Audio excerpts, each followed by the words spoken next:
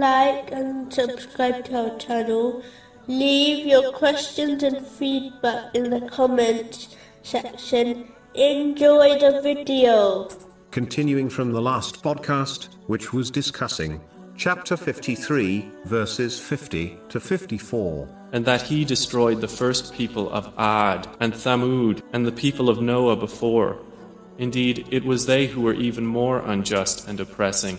And the overturned towns he hurled down, and covered them by that which he covered. In a narration found in Sahih Bukhari, number 2447, the Holy Prophet Muhammad, peace and blessings be upon him, warned that oppression will become a darkness on the day of judgment.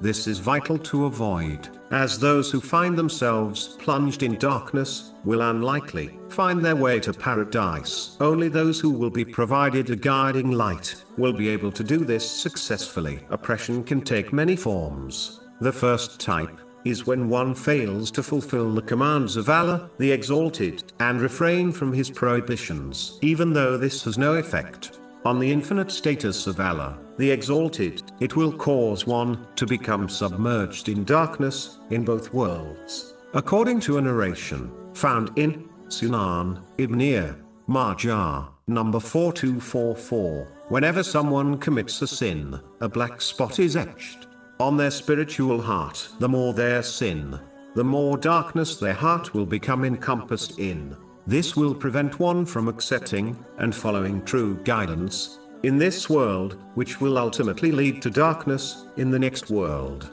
The next type of oppression is when one oppresses themselves by not fulfilling the trust they have been granted by Allah, the Exalted, in the form of their body and other worldly blessings they possess, the greatest of which is one's faith. This must be protected and strengthened through gaining and acting on knowledge. The final type of oppression is when one mistreats others. Allah, the Exalted, will not forgive these sins until the oppressor's victims forgives them first. As people are not so merciful, this is unlikely to happen. Then justice will be established, where the oppressor's righteous deeds are given to their victim, and if necessary, the victim's sins will be given to the oppressor. This may lead to the oppressor being hurled into hell on Judgment Day. This has been warned in a narration found in Sahih Muslim, number 6579. One should therefore treat others how they wish to be treated by people.